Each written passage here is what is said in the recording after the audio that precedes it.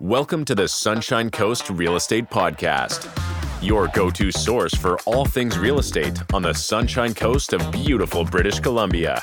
Whether you're a first-time homebuyer or an experienced investor, we've got you covered. And now your host, Nathan Demers.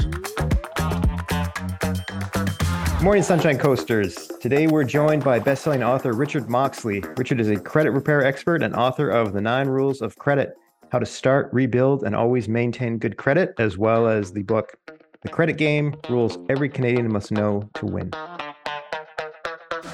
All right. Tell me, how did you become a credit repair specialist? Well, first, let me say welcome to the show. I always forget that part. Yeah. How did you become a credit repair specialist? So it started as being in the mortgage industry about 8 years, started hearing a lot about, you deal with credit a lot as a mortgage broker, as you would know. However, I thought I had missed something because all these things I had never been taught, never been explained, didn't really understand how it all logically made sense. Yeah. And getting all the feedback from banks and lenders on all these insider secrets or insider information on what really they're looking for. When I tried to pass that on to my clients, it seemed like it was going from 0 to 100 real quick. There was no middle ground. And so trying to go through all the details and explain it for each individual client was difficult. And where I found the most challenge was people that thought they had good credit, but really were messing up their credit in a short time frame because of the fact that they didn't understand that by doing this, it would lower your score in between the pre-approval process or any matter of time frame, which left a lot of people very upset and left me, without a deal just because they did something they thought was the right thing, but it wasn't. And having to sit down and explain the inner workings of Equifax and TransUnion with each client was not something that I actually had time to do. So it's easier to break it down than it is to build it up. That's right. I guess that's what you're saying. Yeah. Did that happen a fair amount where between pre-approval and purchase? Did you find that was happening? Yeah, that was a big one. And then even just people who had been through some kind of event in the past, whether they were new to Canada and just trying to figure things out, or they had been through some kind of debt program, insolvency, or really any past fraud or credit issues. Yeah. They come to you, they're all ready to go. They're all rebuilt with the down payment, and then they have the income, but then their credit's not there. And if they had just done just a couple small things back 2 years ago or a year ago when you first connected with them, then they would have been ready to go. But because they didn't do something, or because they did do something, all of a sudden now you're telling them, well, it's going to be another year before you get that financing, which is never a fun conversation to have. So what's a common thing you would see as far as, would it be somebody, say, going out and racking up furniture bill for their new place? Or what's something that you'd see commonly that would break down that credit really quickly? Yeah, I think all brokers have seen a few people that try and buy new furniture for their house and then can't qualify for the house to put it in because they have messed something out. But I mean, whether it's buying a new vehicle or even paying off a vehicle, that's something that's not common sense. You would assume that paying off a loan or closing a credit card would help your ability to get mortgage financing. But if you don't do it the right way, or if you do it at the wrong time, then all of a sudden you're looking less credible to banks and lenders. And your score can take a huge dive, 30, 40, 80 points just by closing a credit account or paying off a loan, which doesn't make sense. You're right. It doesn't make sense. But so why would closing a credit account affect your score negatively? I bet a lot of people would be surprised to hear that. Yeah. So if you think of it as far as active credit or current credit payments being the fuel for, any vehicle, I can't say just, diesel or petroleum anymore, any kind of vehicle. There's some kind of fuel, whether it's battery powered or not. But either way, the fuel that builds your credit or keeps your credit score high is those active and current payments. And so even if you've had a credit account for 10, 15, 20 years, that's great. It will stay on the credit report for 6 years. The underwriter can see it. You as the broker can see it. we know that you're paying your bills on time, but for some reason, the scoring system is weighed very heavily when that credit account is taken from good current credit and put Right. into a different category of old good credit. Okay. Fuel's gone, it's no longer fueling your score. And so you can see huge drops because of the fact that it's not current anymore. So it's kind of like you're shutting down, your history of good credit. You're sort of turning that off. That's affecting your score negatively. In addition to, I guess, you have less overall credit, access to credit. So yep. That's another one that can cause some issues, just the fact that you don't have as much access to credit, which you would assume would make you less risky. Yeah. And in a point you do, but it also means that the leftover credit that you do have is higher maxed out or higher utilized, which can then look like you're risky as well. So it's not something I agree with, but that's unfortunately something that many Canadians come across. Yeah, a lot of the rules seem really backwards. And I think that's why people are confused, because it doesn't make logical sense, right? The reason why I wrote the book in the first place and just kind of started focusing on credit full time. There's lots of help out there when it comes to mortgage education. There's brokers that can, help you walk you through everything. But when it comes to credit, there's not a lot of sources that are Canadian or will actually help you. Speaking of the book, I got to ask you this because I'm a mortgage broker as well. And I've got kids. I got 4 kids. And it sounds like I think you had 2 kids. Yeah. You've got 2 kids? At the time. How many kids do you have now? 5. Yeah. 5. Oh my gosh. Okay. I can't talk. You're way bigger. Oh no, we can definitely talk. We got some we can share some stories.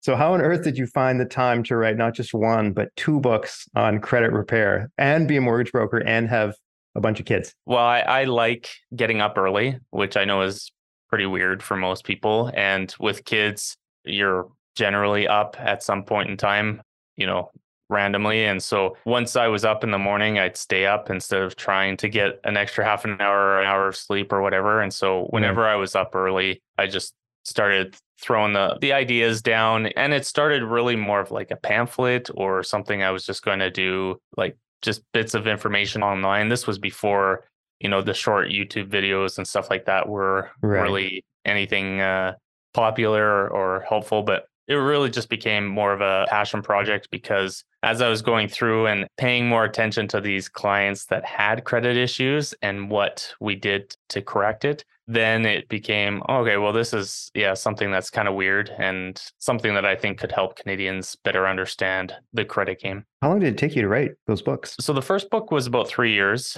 and that was definitely a learning experience. Yeah. As English was one of my worst subjects. Miss Hansen can attest to that as far as my English skills, but it was 3 years of a lot of headache and trying to get it there. The second book was actually not too bad. The biggest challenge with the second book was putting it into an audiobook. That was a new experience for me. Did you read that out yourself? Did you narrate it? I did. Yeah. I looked at different options because my wife says I have the tendency to put her to sleep sometimes when I talk about credit. So I was a little nervous about doing it myself. And of course, the time that goes around with it. But just feedback and what people had kind of said is they really would prefer hearing from the author, and you get a little more of perspective directly from it when it's the author reading it. So was it scary putting that book out there that first time? You just sort of like put that out on Amazon, and was that freaky? Yeah. The first one was scary. I had this recurring dream. I was like on Oprah, and then like people would come in and like make fun of me and tell me I was wrong. And so I like wake up and go through and challenge myself, is this principle really correct? Because I didn't want to be made fun of on Oprah. Wow, that's crazy. Well, I mean, quite an achievement. Okay, so I got off track there because I'm super interested in that aspect of it. So what's the fastest way, like say somebody comes to you and says, I've got terrible credit and I really want to buy a house as soon as possible. Like what's the thing they can do that will have the biggest impact on their score the fastest? Well, the first thing is they need to get copies of their credit reports, because that's one of the things that is easier and also difficult nowadays, is that there is so many different ways to check your credit report. But the unfortunate part is that the score that you as the consumer sees is not what the banks use.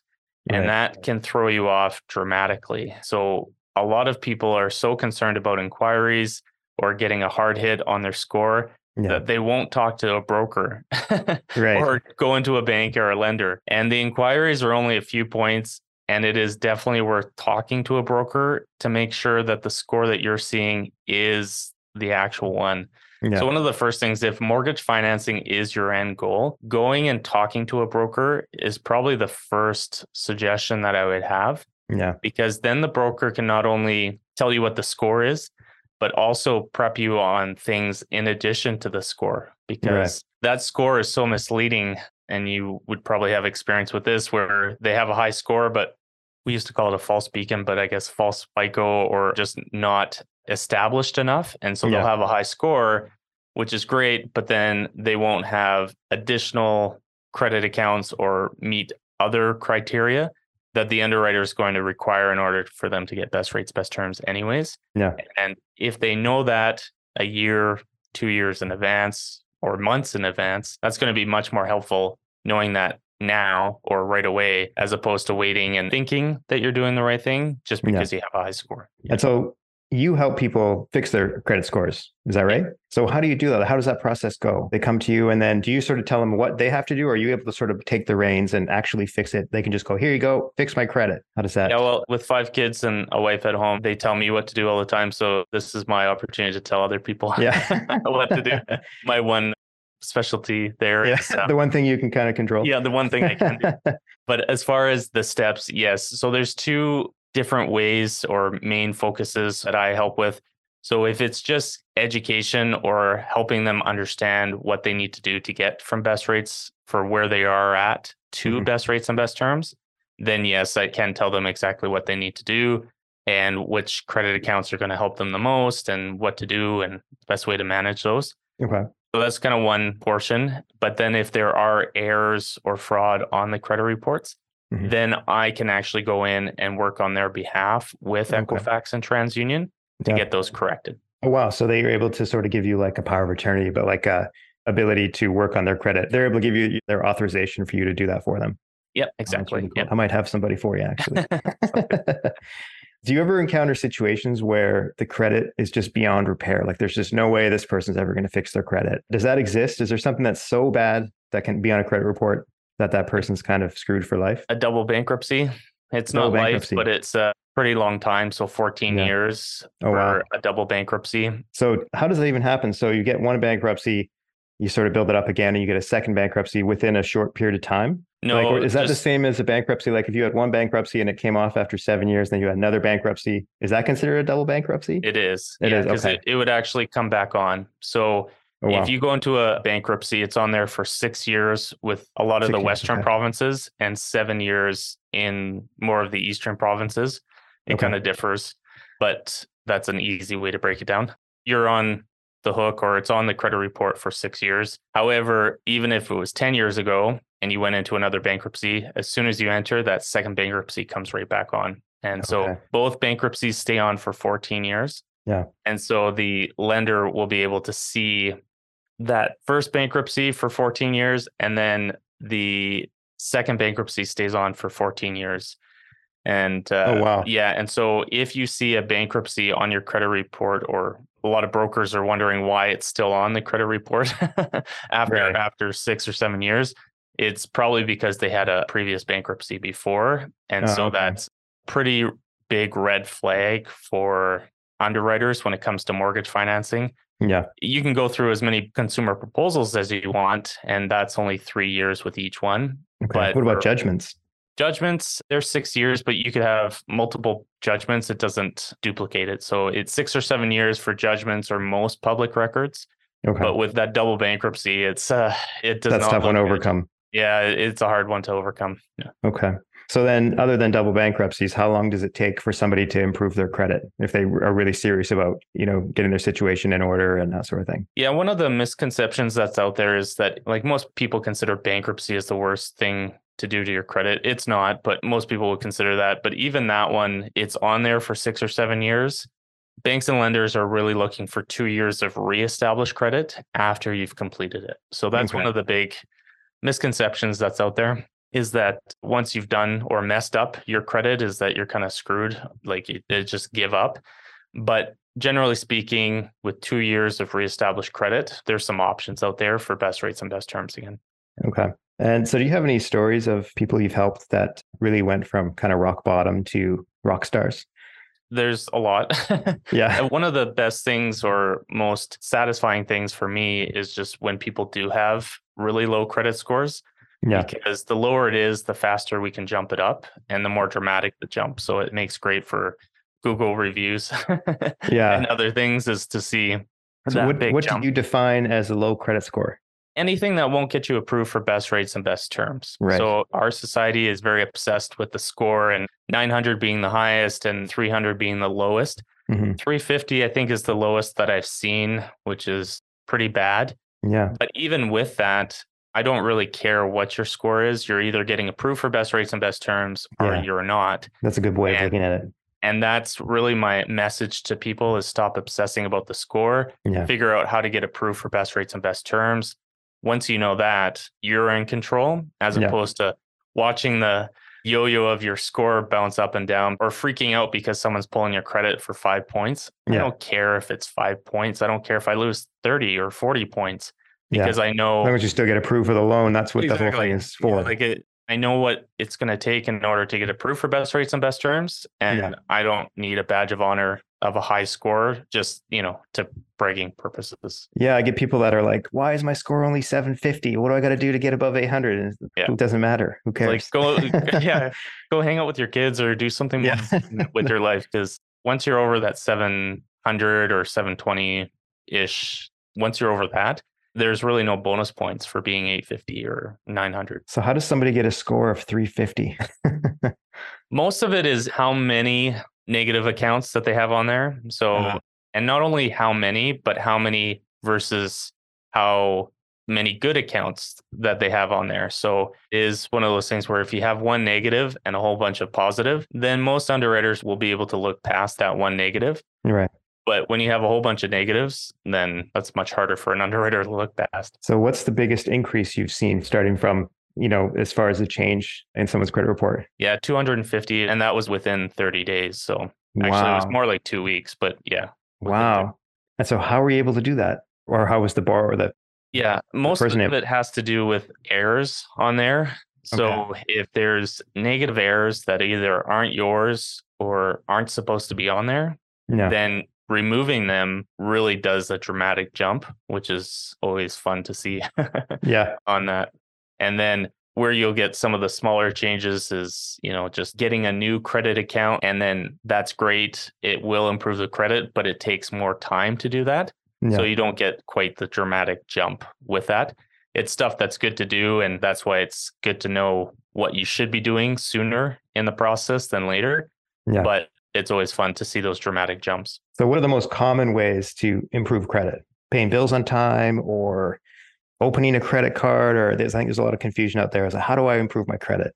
What would you say is like the kind of the number one or two thing to do? Yeah, it depends. Like the first thing is you want to check your credit to make sure that all the information on there is correct. Yeah. So that is the number one, because in addition to how it's going to affect your score, more importantly, it's how it's going to affect your ability to get approved. And that's some of the biggest shocks is I don't have a Rogers bill, so why is there a collection on my credit report? Right. Identity theft, that sort of thing can create an error.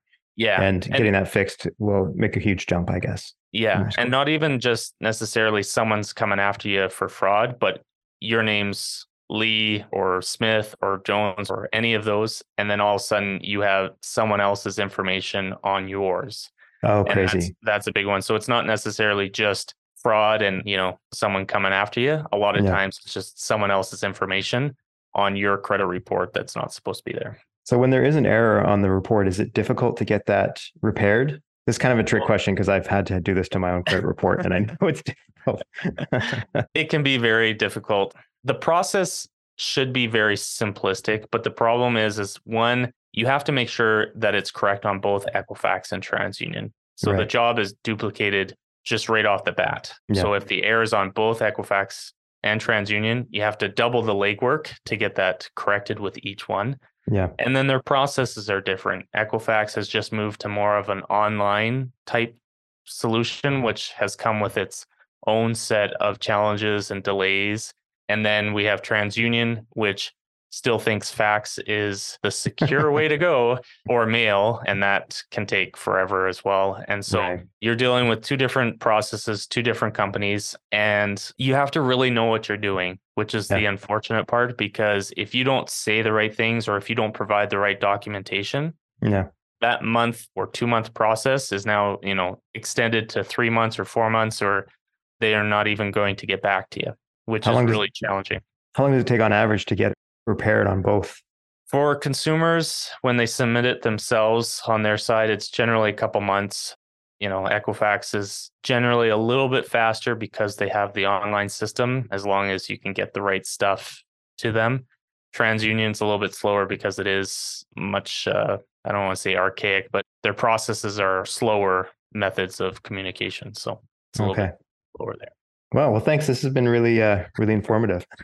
Where can people find out more about you? So creditgame.net is the best way to get a hold of me. It has the different information, a lot of free services and, questions and answers. And I do have a podcast and YouTube channel and stuff like that. So if you're just looking to kind of know a little bit more about credit, that's a good way. If you're looking to get a hold of me, creditgame.net is the best way to do that. Okay, I'll put that all in the show notes. Great. Yeah. Great. Thanks so much, Richard. You bet. Well, there you have it, folks. You can find out more about Richard by visiting his website at www.creditgame.net or by listening to his podcast, Credit Game Canada, that he co-hosts with his lovely wife. This is an I Love Mortgage Brokering production.